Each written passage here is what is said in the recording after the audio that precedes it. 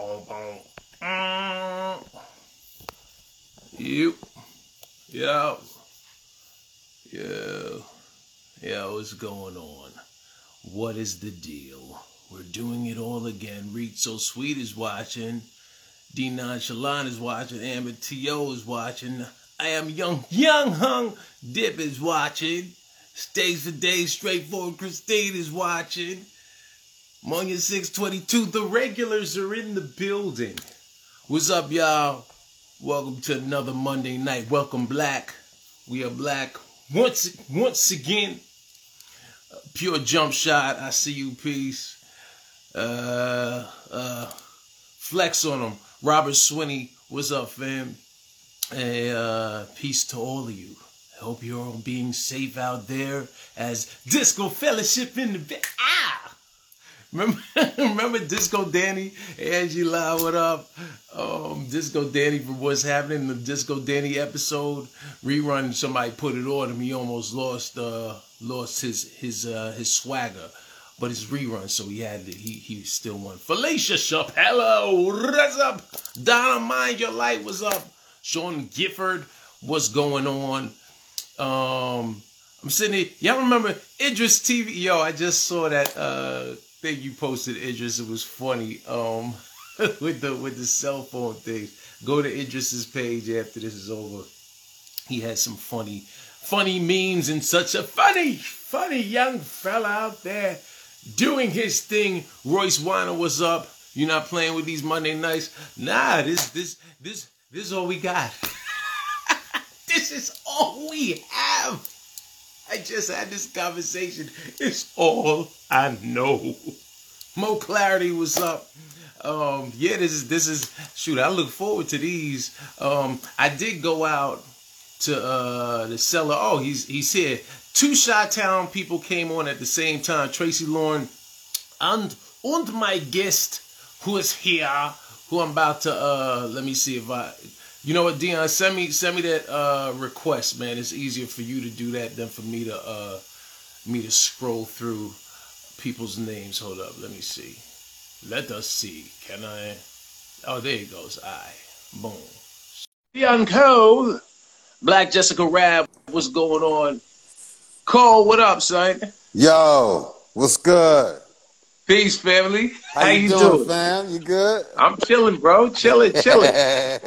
We the last of a breed. Every comic that you and I both know are jealous of our hairlines right now. That's the only reason I wanted to have you on. All right, well, I'll talk to you later. You're correct. Now talk to you later. Cause I know you get that. Cause you had like Deon Cole and myself. We two the comics from the cast that we came up with. Yeah. Hey, anytime I go to a comedy club, this the look I get when I walk up. People just looking at my hair like, Dean trying to show off. Ain't wearing no hat today, huh? Okay. Right. Okay. You coming out, no hat or anything, huh? Oh boy, what up, Dean? Chilling, D, man. Good to see you, man. This is love, boy. Yeah, man. Yeah, I had Tony Roberts on about a month ago, and I told him, I said, when I saw y'all do that, when y'all were on here, I said, I gotta have these two fools on here. I did it with him, and I did it with Rhett Michaels. And okay. Then I started working, and I wasn't able to get down to do it. And then I was like, man, I was gonna kick it off again, but it was like so much work finding somebody and then promoting it and this, and I was like, yeah, I'm gonna fall back. I'll fall back. Right. It was fun though. It was super fun though. Yeah, dude, it was as a viewer, as a fan, you know, because that's people don't realize. We're comics, but we all fans of each other. Yeah, you know? Absolutely. Always been like that. Exactly. And for those that don't know, let me just give a proper introduction. Your man, Dean Edwards, Welcome to another episode, Monday Night Live for the Mucking Protocol. Every Monday night. This is our 32nd episode. We've been doing them since April. Your boy Godfrey actually motivated me to do this to keep me sane. Shout out to Godfrey. Yeah, and that's dope. Every Monday we have some of your favorite comedians and some of our closest friends on here from Godfrey. Yeah, I seen a few of these joints. Yeah, dope. Man. Tiffany Haddish, Jim Gaffigan, so forth, and we just toss it up and find out somebody's history because that's the thing. People know us are funny, but don't know how we got here. Got to where we are. Yeah, exactly. And for the two people on here that might not know my guest tonight, good friend of mine. We've known each other many years. From Def Comedy Jam and Comic View days to First Amendment to when he started getting that crossover love from Conan O'Brien. Which was a wonderful look. To Angie Tribeca, Blackish, Grownish, and two dope comedy specials, aside from the Comedy Central Presents, to last year's Cold Hearted, which is on Netflix right now. And to me, one of the dopest specials out right now, Working It Out, which y'all can view. If you don't have Netflix, go to YouTube, go to All Things Comedies, or not All Things Comedy, I'm sorry, Netflix's Jokes page, and check out Deon Cole Working It Out. Fire special, son. Watched like 20 minutes of it. I already watched it and then rewatched 20 minutes of it because if nothing else, I want to talk about Ocean tonight.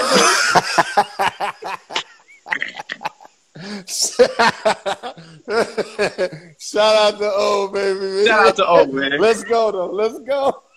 Yeah, man. So before I even take it all the way back. Oh, somebody just said they just watched it. What made you?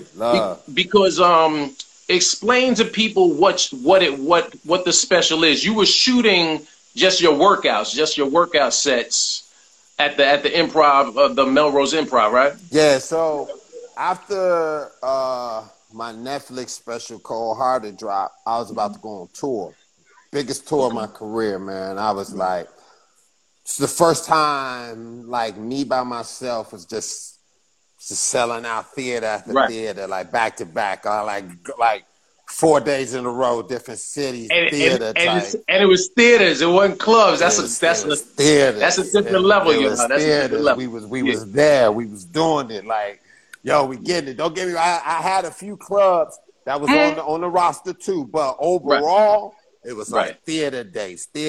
And so we was selling out. And this was just the first leg of the tour that we were selling out. And I think that was like, it was crazy. Like we was going to be gone for probably 3 months straight. So we was like, we're about to get it. So I was like, I'm going to practice working on new material and stuff. And so I went from November to February, just working on like new material and then working on material that I already had kind of like saved up.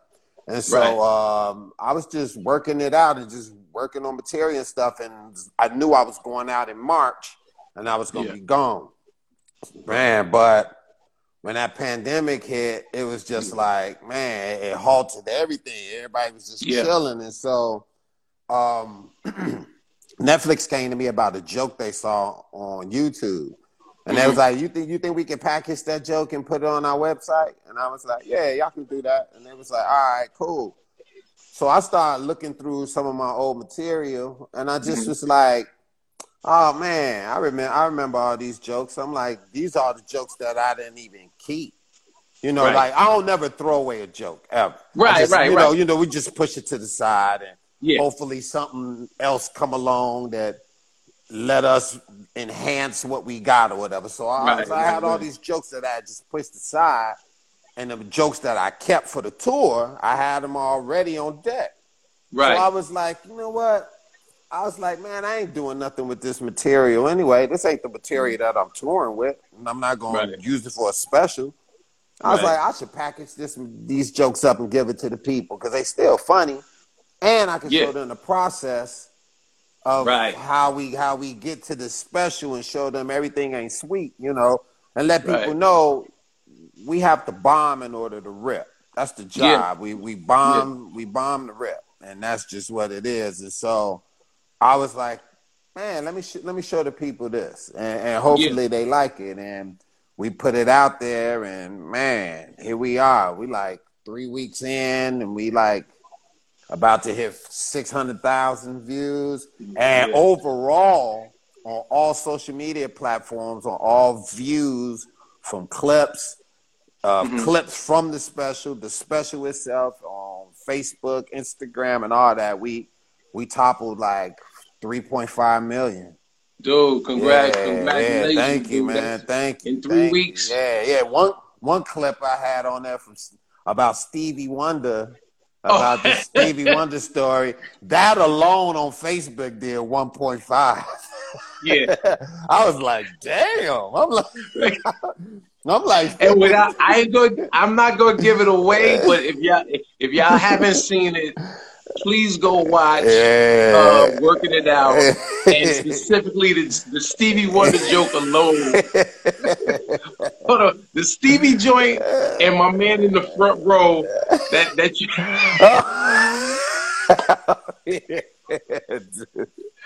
because it's certain. Again, as a fan, not just a stand-up, but as a fan of great comedy, is dope to watch, because when you're watching a special and you think to yourself, damn, I wish I was in the room just so I could see that dude's posture and his whole evening just get ruled like, and it was too. I know it was. Yeah. But man, I appreciate it. Thank you for enjoying it, man, and not even just enjoying it, understanding what I was trying to do. You know what I'm saying? Yeah. And like I said, I love that people been loving it and loving how unique it is and stuff like that. And I'm like, man, if they loving that, I can't wait for them to see what I kept. Well, that's the beauty of well, it's two-sided, because on the one hand, it shows that I've seen a couple people say Deon's a GOAT in his own right, and you are. What's always been dope to me about your style, compared to I guess some of our contemporaries, right, is I'm a big fan of Mitch Hedberg, right? Yeah, I'm a big fan of that stream of conscious and playing with words and vocabulary. Yeah. And when everybody else was going left with or right with high energy and big energy, Deon Cole is like similar to not style, but just your approach as far as you bring people in your world, like Tony Woods, where you're like, I'm not gonna attack y'all. I'm coming out. I might have my notepad out here. Y'all gonna. It's gonna take people, especially black people. We like, why this dude ain't prepared? I paid all this money. This dude got his notebook out here. But you rode that joint out, man, and you found your own lane that I can see in a couple of years, if not currently, a couple of years, they're gonna be cats. They're gonna be a bunch of little Deon Coles running around. Yeah, I appreciate that, man. Which is dope. Man. Thank you, man. Yeah, it's like it's I never was that comic that sat asses in seats. I'm talking about back in the day. I never was that dude that was like sitting asses in seats or whatever. I just never was, but I was a comics comic, what I mean? And comics used to be like, no, dude is saying some shit I haven't thought of.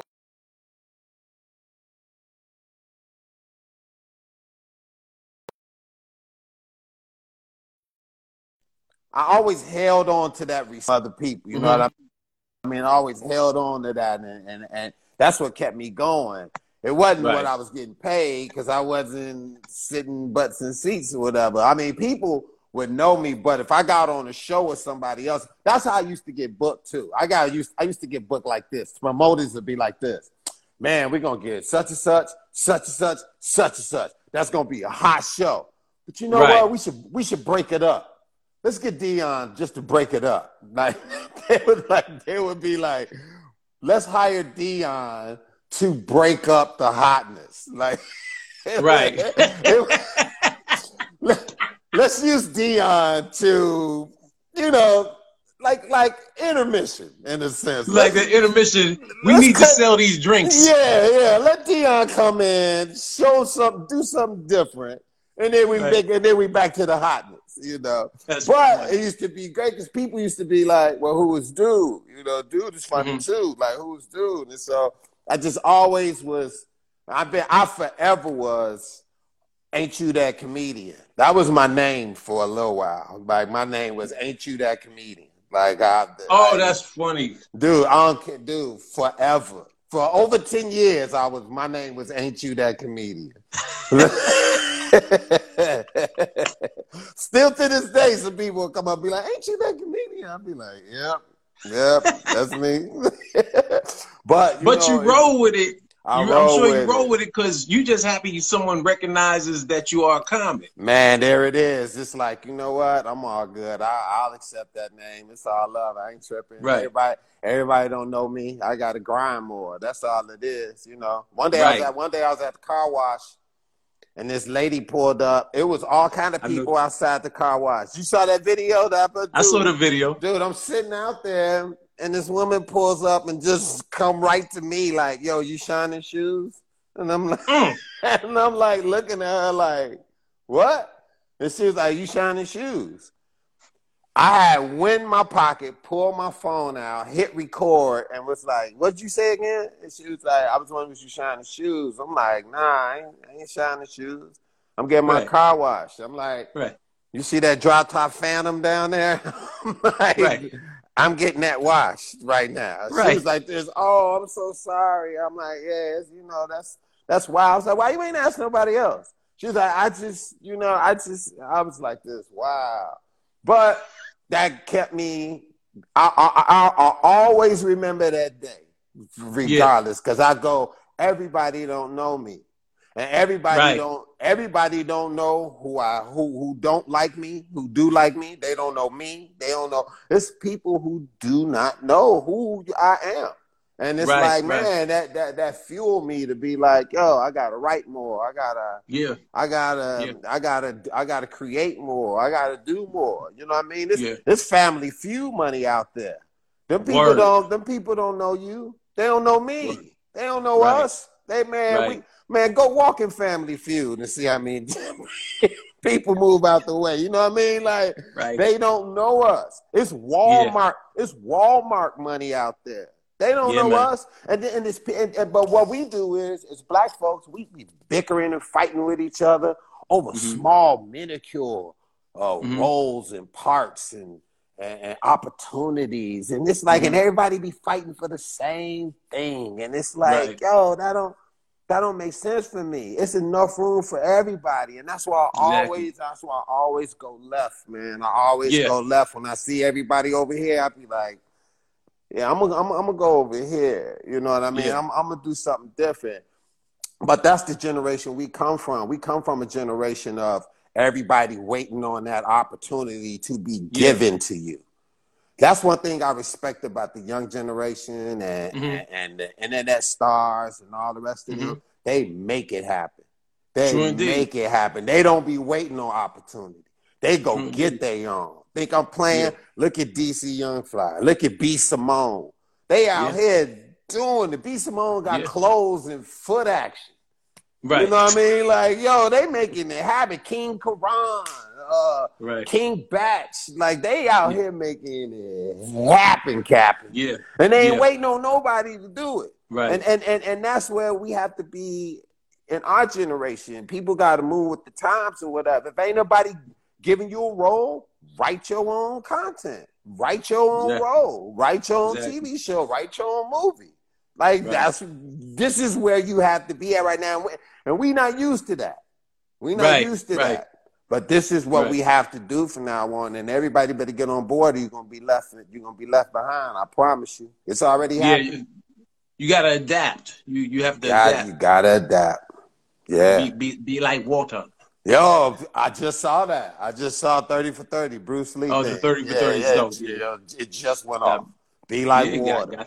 Be like water. That, man. And it also, because that's how Hollywood always really has played, specifically black comedians, right? Is that I always call it the Highlander syndrome, where there can only be one. There can only be one.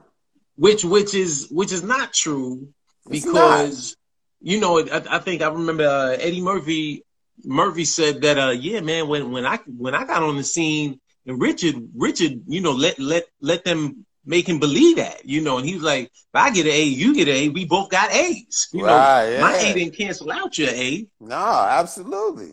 No, that's definitely true. They act like they only can give it to one person at a time, and that's how they go. But back to what I said, you got to write your own.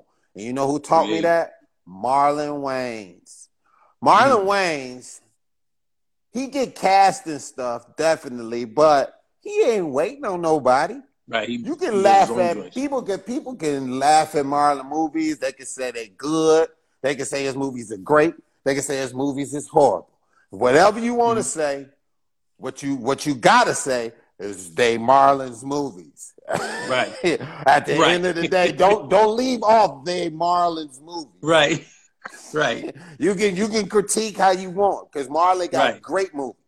He got good movies. He got movies that people don't like neither, though. But Marlon, at the end of the day, they Marlon's movies. And Marlon gonna write his own stuff if people ain't giving him nothing. I was in New York one day at a club.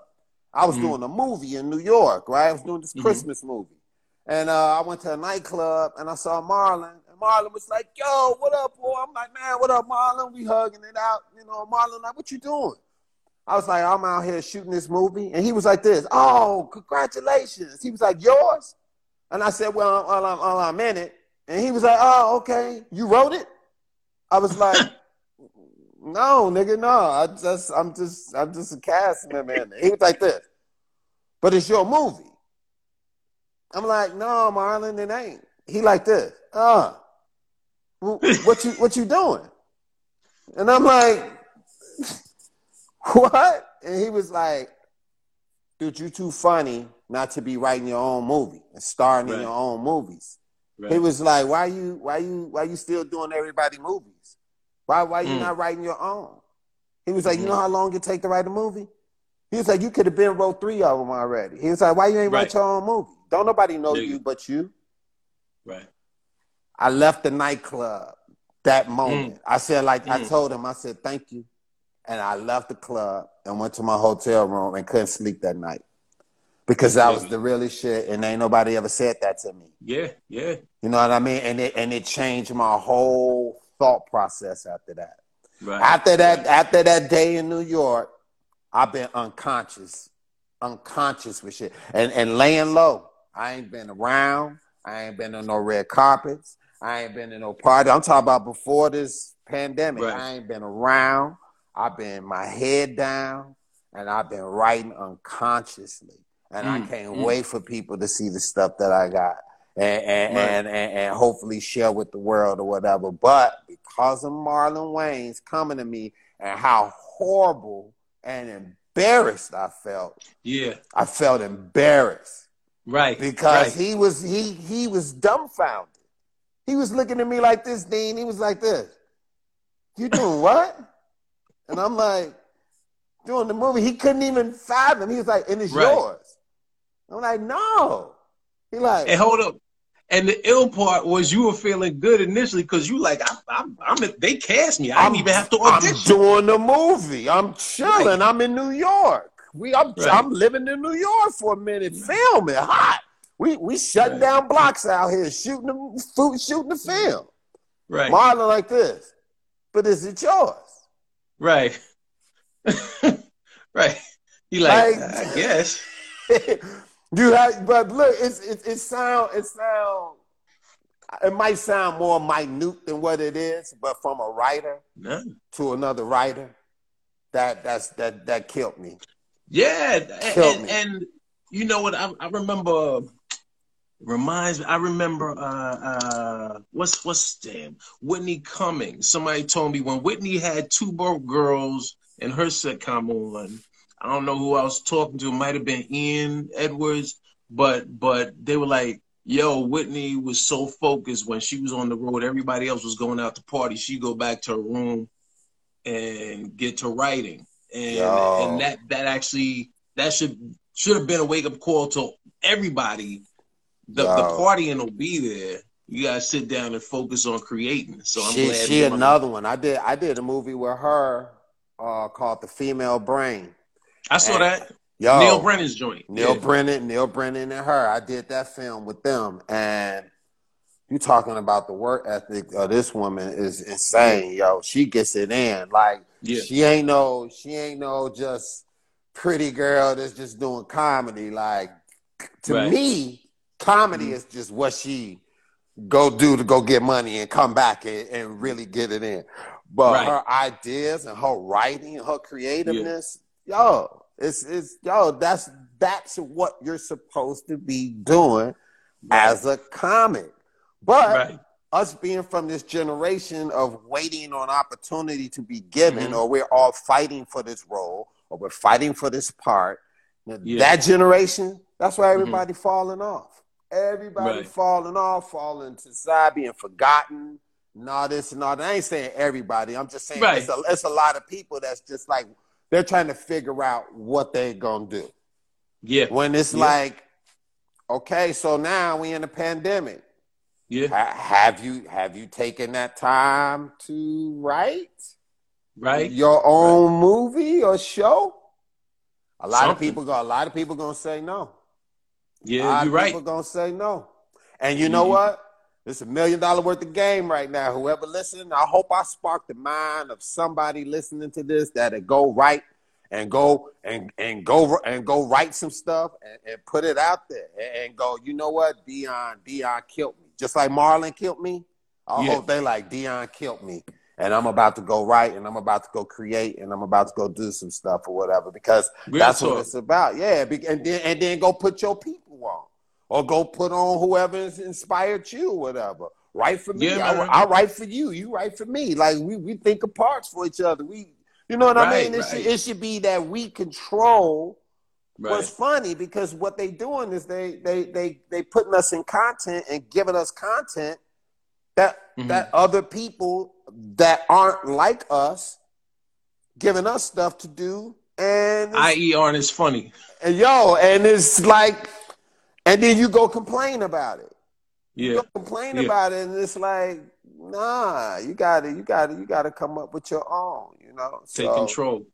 Take control. You gotta take control. And honestly, that's real talk. That's the reason this is called the Father Mugger Protocol, real talk, is because so many newer comics over the years would come and ask questions because they either don't know the answers or because they don't want to wait and work to get the answers. And so I said, let me create this forum where I bring on cats that are respected, that I respect and know, that could share some of their story and some of their games, so that any new comics or any creatives that are on here, it doesn't even have to be comic. Anyone that's on here that hears that, make them say, yo, I gotta go work on my craft. I gotta go get better. You have no reason right now. There's no reason right now that you don't even have a template of a thought. You should at least have a template. You should at least have a outline. You should have a treatment, just a treatment, because they'll pay you to write it. Yeah, man. They'll pay you. That's the trick. Pay you to write it. It don't even have to go nowhere. Sell the pitch. Boy, I'm telling you, it don't even have to go nowhere. You know how many ideas and stuff that I've sold, that just ideas. There's so many different jobs out here people don't even realize. You know what I mean? I just found out they pay people to come up. $1 million worth of game for y'all again right now. They pay people to come up with movie titles. Dig it. Now I ain't gonna front. I didn't even know that. I ain't never knew that. You can get paid for a movie title. If you just the title.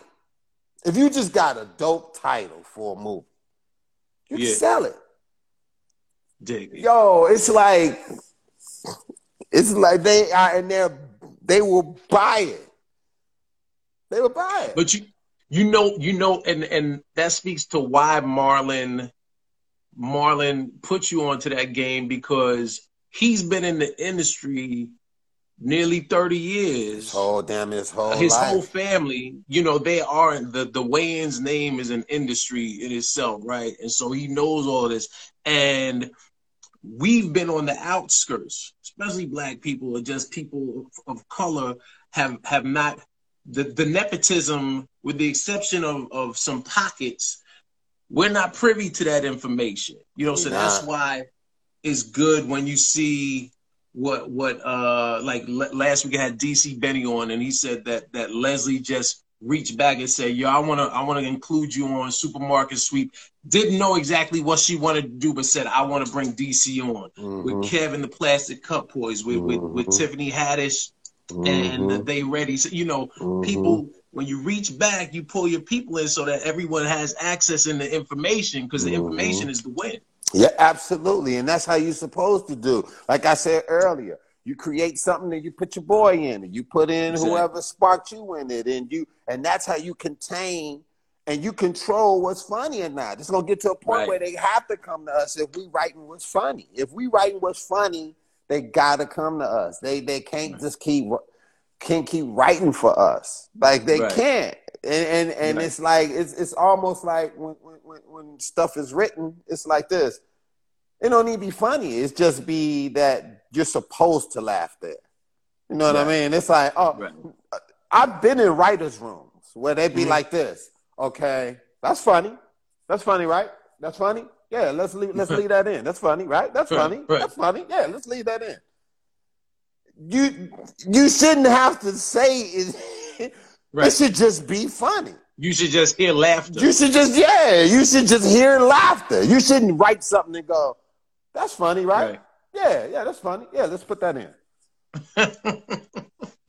Yo, it's not funny. It's like, yo, so man, I just want everybody to really look at what's going on out here, create, write content or whatever. Man, it's definitely needed. You know, and every year we get better, and I'm good to see that. It's getting blacker and blacker, you know, and it's getting and it's good, and I like it. Yeah. Just as long as we coming with good content, we coming with great content that represent us, and more than a face, we need to be a black voice. That's what we need to be. So I'm happy about the movement. Yeah. So now take me back to Chicago. Because I think you and I met you through Todd Lynn in New York when y'all started coming. Rest in peace, Todd Lynn. Yes. Yeah, I think you and Tony was living here. I think you came and were hanging out with Tony Roberts. But I remember hearing your name because I used to do like the Diane Corder's The Click, the comedy clip. Yep. You know, shout out to Diane Corder. Shout out to Diane Corder. Where was your first time on stage? My first time on stage was downtown Chicago at All Jokes Aside. All Jokes. What was it? Was it a dare? Like, what made you say, "Yo, I wanna"? My boy, he I never was no funny dude. He bet me like $50 to go on stage. It was just my outlook was always different than everybody else's, and so he bet me to go on stage. And I remember going home that night thinking to myself, so this is why I'm alive. Got it. Because I didn't know at first. You know, so you had an epiphany that night. That night I was like this. So this is what I'm here to do. Boom. Like it was like, oh. And I had a conversation with my man Mike Muse. I did his show. And Mike said something that was really amazing to me. He came to me and was like, everybody don't find a purpose in life.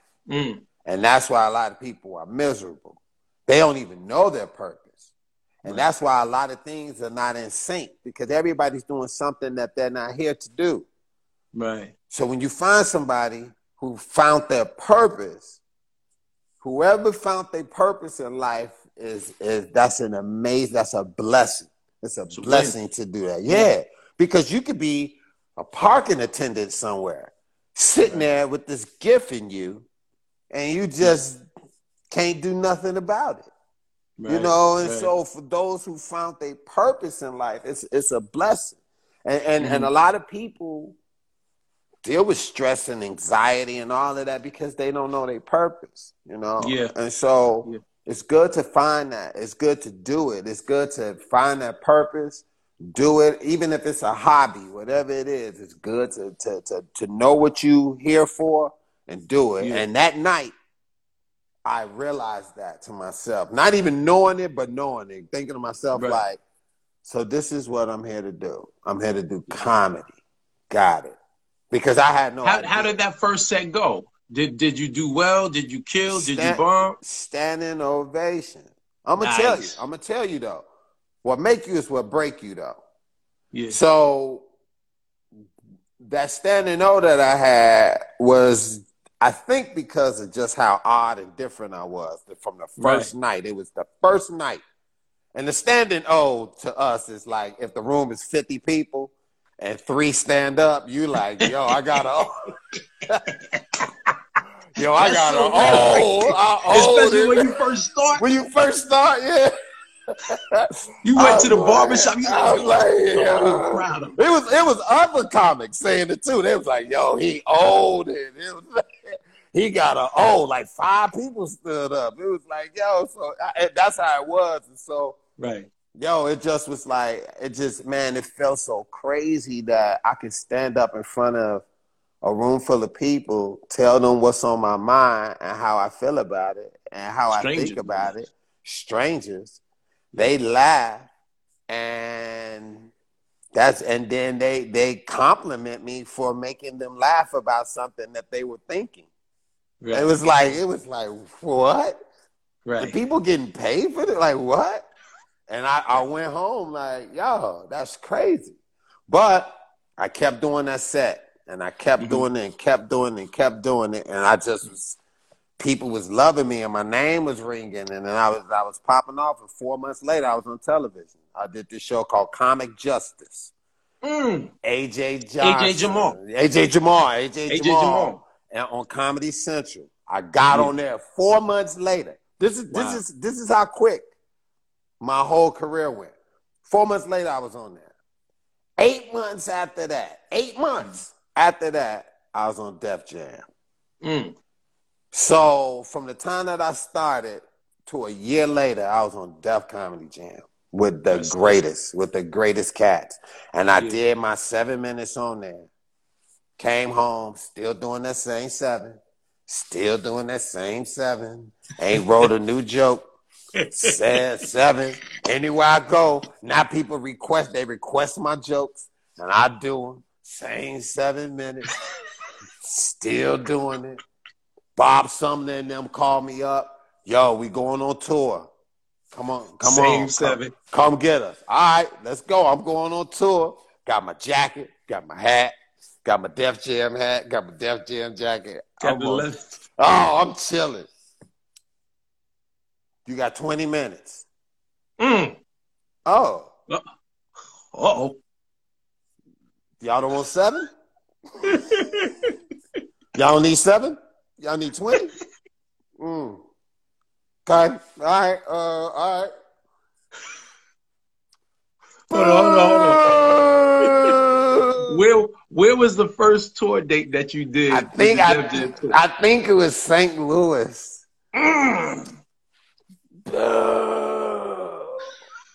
Then the next city, I forgot. I want to say it was Minneapolis. And it wasn't even no booze. It was just quiet. They just stared. Quiet. They just stared. Which is worse than a boo. It's worse than a boo. You might hear one cough. Yeah. in a 2000 theater, yo. Yo, I remember that. I remember that night. It wasn't Bob. It was somebody else that was on the tour, that was managing the tour. And they was like, yeah, we got a ticket for you to go head back to Chicago. And I was like, wow. And I was sitting in the airport with my hat and jacket. with your Def Jam left foot. Def Jam. But I was like this with that shit on. I was sitting like this with it on. I had all that shit on, sitting like this and shit, man. Dude, I got home. I didn't come outside for like 3 weeks. Wow. Because I was too embarrassed. Because everybody knew I was on tour. So you just fronted like you on?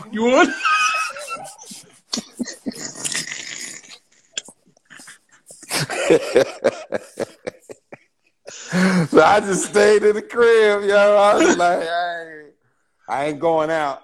I was like, they gonna know I'm home. I told this one girl who I was messing with so she can go to the store for me. That was it, because I wasn't going to the store. I had to tell her so she could run around for me. And there wasn't no DoorDash or Grubhub. None of that. You had to get a Slim, which is that's what we used to call women in Chicago. Had to get you a Slim to run around for you. And that's what I did, dog. And I just was like, I ain't coming out. I ain't doing it. And so I remember I was sat up and I was talking to. No, I was talking to the girl, and I was like, I don't know what to do or whatever. And she was like, man, you just got to write. And I was like, yeah, I got to write. Yeah. And I was just like, I just need to start writing. Yeah. And just every day I just would say that to myself, I got to start writing. And that was the beginning of me just like every day, day in, day out, day in, day out, day in, day out, just writing. When I did, because you don't want to be back in the airport with a Def Jam. I don't want to wish that on my enemies, Jack. Right. I was so embarrassed, yo. I was like, yo, I don't want that. I don't want to feel that ever again. So I was like, yo, I just was writing unconsciously. I was writing sketches. I was writing TV shows. I was writing jokes. Then I started writing for other people. It was getting so crazy how I was writing. Then I started finding out I had this whole other thing with writing. Didn't even know it. It was like all these things that were happening to me. It's like, you should be a comic. That came from somebody else. You should be a writer. You should write. That came from somebody else. That came from other people seeing what was in me that I didn't even see in myself.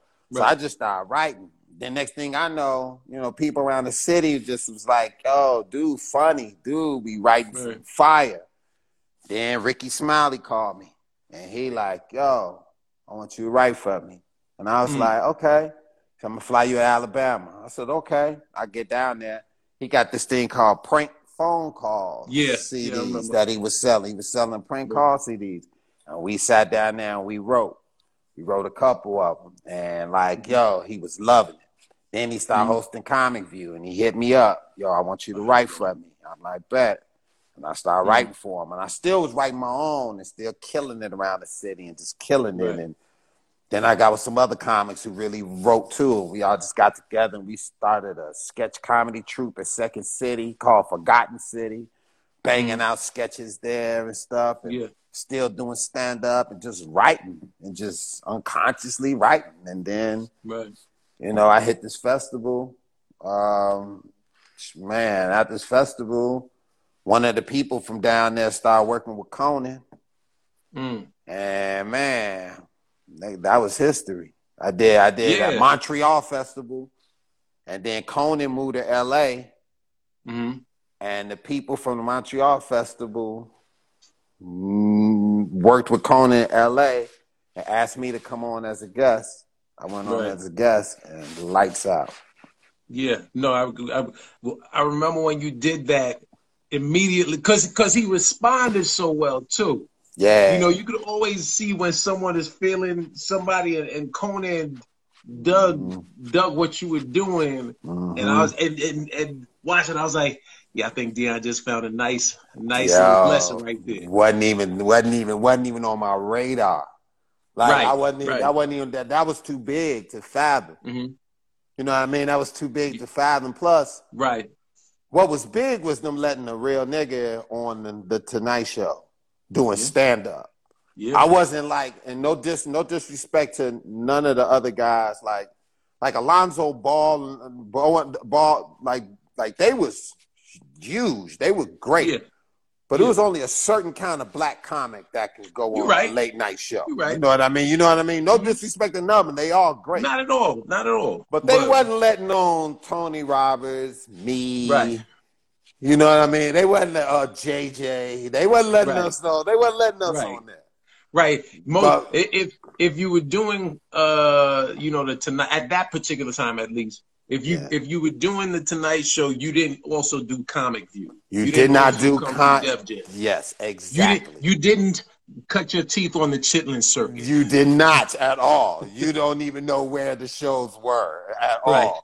No, I'm all about the Chitlin circuit. I did Nate. What was it? Remember Nate's run? Nate Smith. Nate Smith run. Who works with Kev now. He worked with Kev. Used to go from New York all the way down to the creative tour. The creative tour. He would look. I've spoken about this before, and he would take 5% of your earnings. So look, I ain't letting it go. I got Todd and I were on that tour. Bob put us on that tour. Todd was getting $300 a show. I was getting $150. The first night we did was in Charlotte, North Carolina. Bob was doing a Def Jam audition. Mm-hmm. Tone X was hosting. I go on after all these auditions. I do all right. Todd goes in, and remember, Todd used to have that. He would reintroduce himself and come out to Beverly and destroy. After the show, we feeling good. I go to get more money. Son, Yo, he gave me $142.50, and I said, "Oh." I said, I was, because you knew it was your first time on the road. I'm like, oh, I was supposed to get 150. He's like, yeah, nah, there's a booker's fee. I said, huh? I said, you took $7.50. You took $7.50. That's a booker's fee,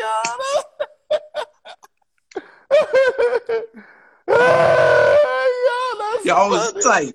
Yo, to this day, this is dude. That's my dude. It's my dude in Nashville, TC Cope.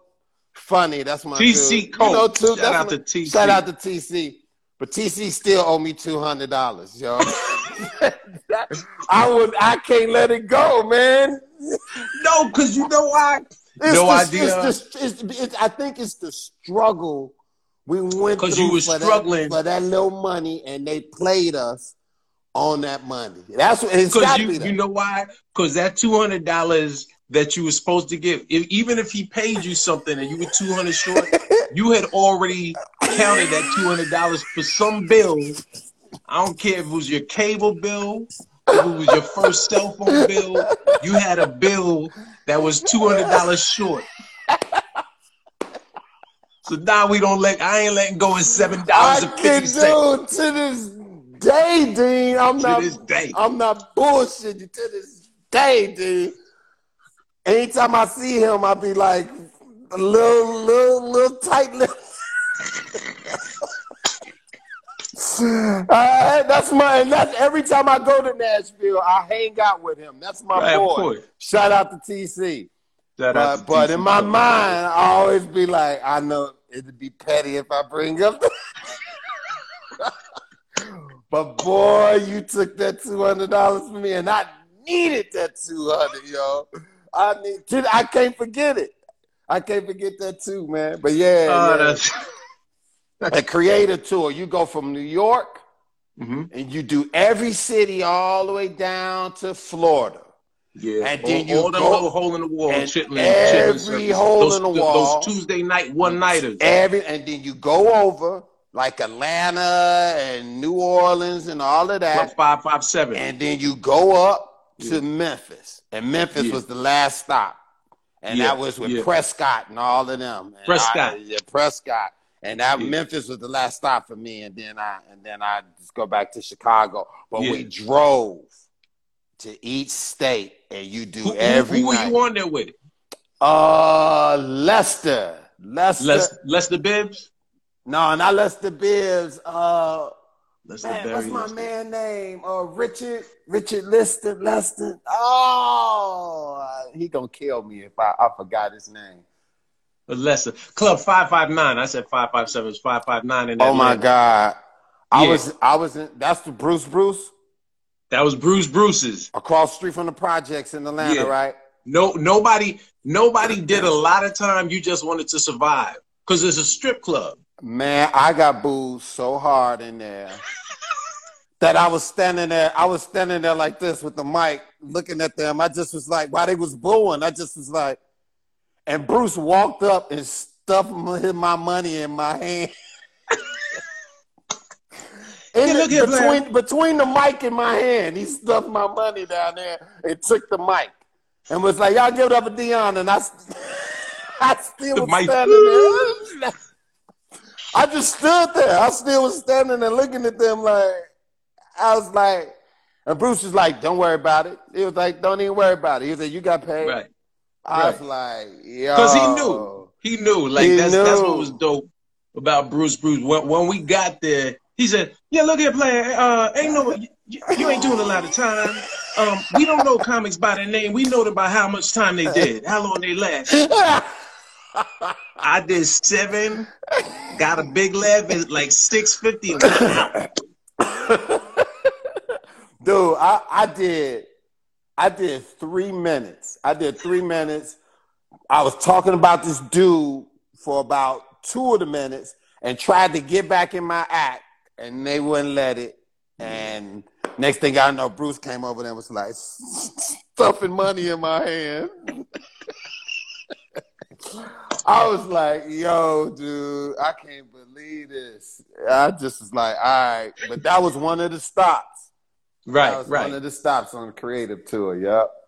But you never forget those, going through your whole career, adversity has actually worked to your benefit, Yeah, absolutely. Because it just makes you stronger, man. Yeah. And it gives you something to talk about. You know what I mean? Like as a comic, you don't want to go through some shit to get material, but if you're going to go through it, you might as well write about it too, So, yeah, man, definitely. Exactly.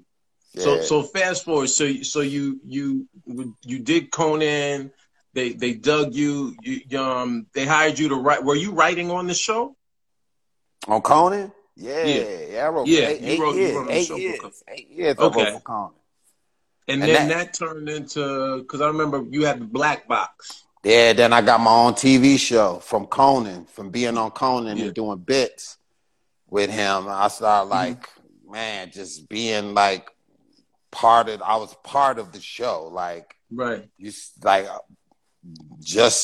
like one of his pieces to his puzzle. Yeah.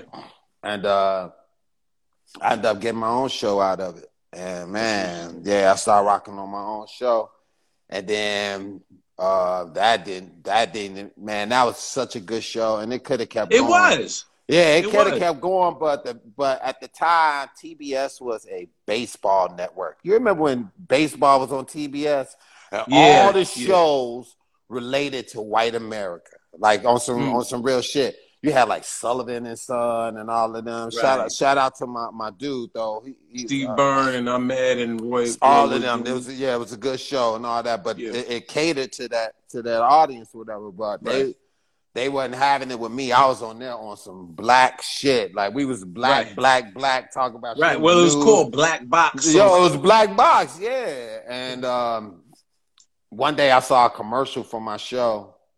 And I think that was the demise. After I saw the commercial, it was a white woman chopping watermelons with her breasts and shit. Took her titties. It was like Black Box tonight on TV. I was like,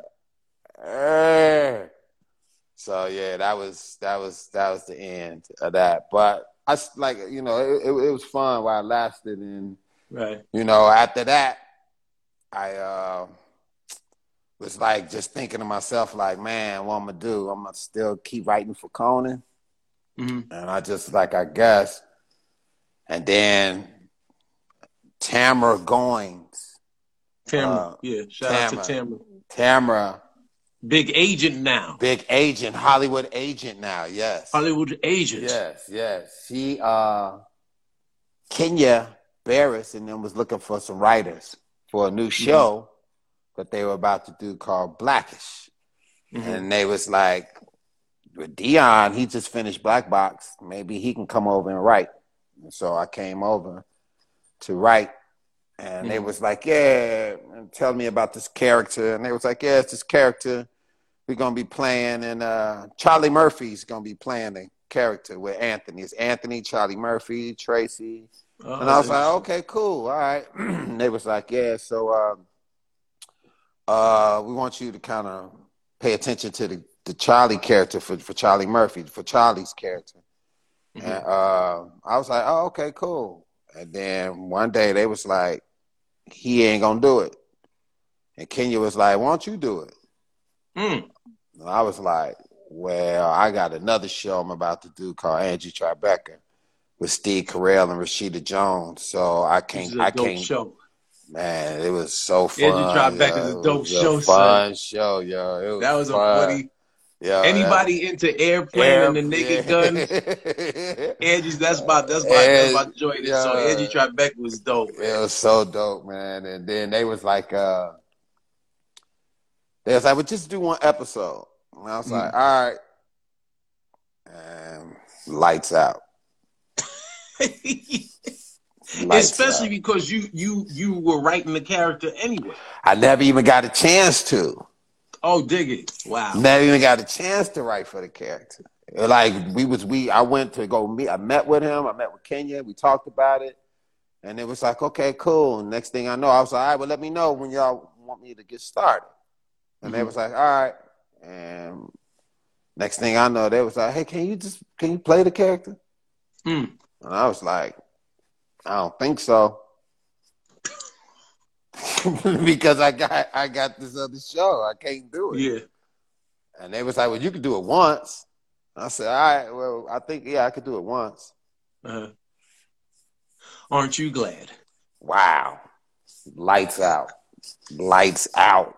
Because Angie Tribeca it was funny, but Blackish is ABC. Come on now. Remember that Phantom that the lady saw you shining? Black. That would have been a Lincoln at best. That would have been a Lincoln. Yo, man. Yeah, man. But, thank God, man. It all worked out, where I was able to do both shows at the same time. For a little while, I was able to do both shows. I would be on one set for 8 hours and go to the other set for another 8. And I would just go back and forth. Right. Yeah, it was crazy. But, it all worked out. And you know what's funny? We all, rest in peace, Charlie Murphy. I can't see Charlie Murphy playing. I can't see Charlie Murphy playing his role. No, Charlie was going to kill it. Of course, he would have done it. But I get what you're saying. Yeah, no. But I think fans of the show, like my kids, actually, do your mannerisms from the show. Yeah, that's love, though, man. Yeah, that was a big adjustment being on that show, man. Especially just being like on some real nigga shit or whatever, and then you go on a show like that, and the world is seeing you, right, day in and day out, every week. Yeah, you become part of their family. Yeah, man. You know what I mean? Because you're in people's bedrooms, you in their living rooms for free. You literally, the show's been on this. You're in season 6 or 7. 7. So y'all, you've been in people's. people's bedrooms while they laying with their families, their wives, their children for 7 years. That's impactful. Why their kids even grew up from middle school to college.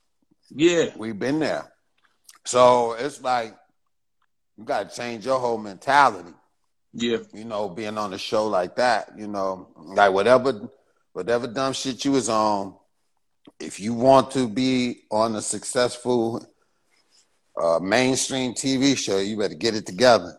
Right. You know, right. and that was hard for me. But I had to do it. Luckily I had training from being with Conan, because I already was like that. You know what I mean? I already was trying to get myself together and just changing up my habits and how I was, because I was a tyrant, and so, it adjusted me to grow, be a better man, be more positive, and all of that. It actually did. I ain't gonna even lie. Would you say, do you because your what you do on stage is not necessarily Charlie, right? This is a separation. But do you get a lot of people that come from your Blackish success and Angie Tribeca from the TV success? And do you, A, have to make any adjustments, or B, do you face any shock in people's reception to you? I absolutely do. People come to my shows and they come and they thinking they're gonna see Charlie from Blackish, and they see me and be like, oh, welp, clutching their pearls, like, oh God. So yeah, I've let down a lot of people, but at the same token, I also gained a lot of love from people being like, yo, I didn't even know you was that funny. Like, I didn't even know you did stand up, let alone even be funny. Like, yo, so as many people as I've let down, 5 more be like, well, yo, you funny as hell. Right. It's been great, man. It's been a great balance. That's dope. Real quick, because we just hit an hour and I don't want to keep you too much longer. Boom. When did the pad start going on stage, and when did you realize you were onto something?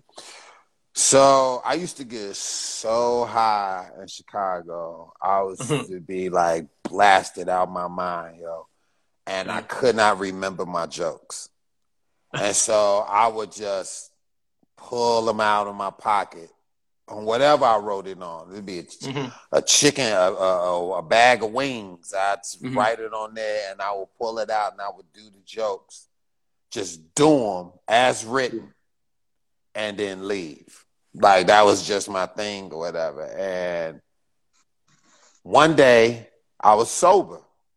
And I just went up. I remembered my jokes and everything, and I went on stage. And people was like, what the fuck are you doing? I'm like, what? They're like, where your paper at? And I'm like, I don't need that. I remember them. They like this.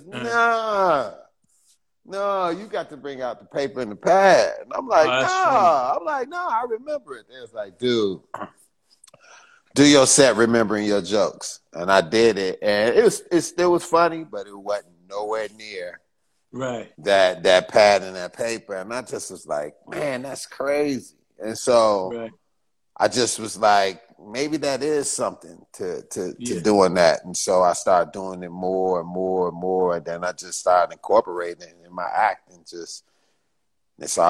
it's just been something that's been with me ever since. You know, people love it too, and now what I do is to entertain myself is when I do have that notepad, I have jokes written on there that I know that work, but I make sure I have 2 on there that I've never done before. Oh, so you're always cycling in new material. Not even that. I think it's funny if it doesn't work in the moment. Okay. So I like to see it not work, in a sense. I want it to work, but if it doesn't, we're going to have just as much fun of it not working than it is working. Right. You know what I mean? Like on my special, I had 1 on there that I did not know was going to work or not. And I was like, I'm going to do this right when we film, and it turned out funny that way. Because I think it's funny not being funny sometimes. Right. I just find humor. I find humor in it. You know, because you ever go see somebody bomb, and you be busting up. Yo, this is what I love about comics, man. There's something like people think it's sinister, and we're laughing. There's something sinister, but I think comics also love seeing someone catch an L because in our mind we also want to see if they can pull themselves out of the hole. Out of the hole, and that's what my whole new special's about. Working that out. Yeah. It's on Netflix. Yeah. That's what the whole thing is about. But yo, if you can see somebody pull themselves out of that, oh, dude, it'd be so funny, man. Yeah. I remember George. Because you feel it. George Wilborn. You remember George Wilborn in Chicago? Course, George? Yeah. Man, you'll be doing some new material. George was good for doing this. You'll do something and want nobody to be laughing, and George would be in the back of here be like, I saw your vision, though. That's all right. We saw your vision. Keep going. You do not want to hear that, yo. Why you? I see what you just standing up there. You just hear, I saw your vision. You been... Thanks, George. Yeah, keep going. All right, George. Thanks. So yeah, man. And now you even more thrown. Yo, because people don't listen. But everybody has never been on stage. And shout out to Kim Coles. I saw she was in here. Shout out to Kim. Yes, yo, yes. Anyone that's ever been on stage and caught an L and bombed, not only do you lose it mentally, but physiologically, your body reacts. And now your tongue is sticking to the roof of your mouth. It's my tongue. I can't. And you sweat and you feel like an ant running down the side of your face because you feel a trickle of sweat. And you just don't want to make eye contact. You don't. With anybody that just looking at you like. But you still got 12 minutes left. You still got 12 minutes left. And soon as that joke don't work, time slow down. Boy, that time be... When you killing, though, it feel like 2 seconds. Yeah. If you killing, you be like, I just got up here. When you bombing,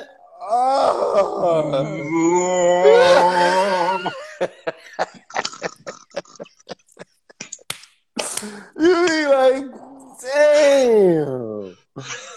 Yo, like, dude, seriously, on my working it out on Netflix, yo, I kept a couple of those in there on purpose to show people how let people feel so you can see me like where it's not working. It's just not working. And you're gonna see me dig myself out of situations not working. Right. You know, and so it's kind of cool, man. It's on YouTube. Well, you know what? Check also, and that's a good like full circle moment. The beauty of your newest like Cold-Hearted. To me, Cold-Hearted is shiny. That's your concert special. Yeah. That's you got the leather, the chain, you fly. Yeah. It's Richard Pryor live in concert, right? Yeah. That's like the opus. Mm-hmm. But then Working It Out is similar to Richard Pryor live in Smoking. Yes. Comics know that special. A lot of people ain't up on that. Yeah, live in Smoking. I want to see Yoda. Y'all want to see the master. Yes. Feel the Watch Richard Pryor live in Smoking. I believe the special ends. They shot it at the Melrose Improv, if I'm not mistaken, or maybe it might have been the New York Improv. I'm not sure which one they shot it at. And as it ends, as it fades to black, you hear this didn't go as well as we thought it would. This didn't go the way we thought it would. Because Richard is still finding his style and his voice and his rhythm. At one point, I think he digs in his nose. And yo, it's just those that's the real work. The special. That ain't the real. That shows everything you done to get to that point. But to get to that point, people don't see that, and so it's just good for people to check out the whole process with that. And that's night after night, 365 of having those feelings and working that material out and getting that special together and having everything make sense and run together and have a beginning and a middle and an end and having to say something and having to like words and terminology and all of that, just having it all put together rightly. It's the victory lap. It's almost like the victory lap. You've toured this material for a year, and now you're like, all right, here, let me package this and get this away, because honestly, you kind of get sick of some of that material because you're doing it. You do night after night after night, week after week. Yeah. So it's you want to move on to some new ideas, some new thoughts. Absolutely. I think that's pretty, dude, man. It's a pleasure. I miss this. I miss seeing my boys, man. I'm glad. Man. Likewise. You made some time. Likewise. Thank you so much, man. This is a wonderful platform you got, my brother. Keep doing it, Dean. This is great. We need this. We need conversation. Yeah. We need to talk about real stuff in the news, stuff that's going on to inspire people, all of that. So, man, keep doing what you're doing, man. And, definitely. Nothing but love for you, family. All love. And everybody that's because I've seen a couple people said they missed the beginning. I post all of these on my page at I Am Dean Edwards. We do this every Monday night. Yeah. Next week we got Angela Johnson, and the week after that, Sebastian Maniscalco. I'm bringing all my good friends calling in favors and giving y'all some more of this dopeness. So Deon, all love, 2 fingers, fam. Thanks for coming through. Love, fam. Hey, I'll see y'all next time. All right, we'll be back. We'll be back next week, Monday, 11 p.m., 8 p.m. Pacific. The Fundamentals Protocol. All love, your man Dean Edwards, 2 fingers. Easy. All right, Dean. Peace. All right, peace, man.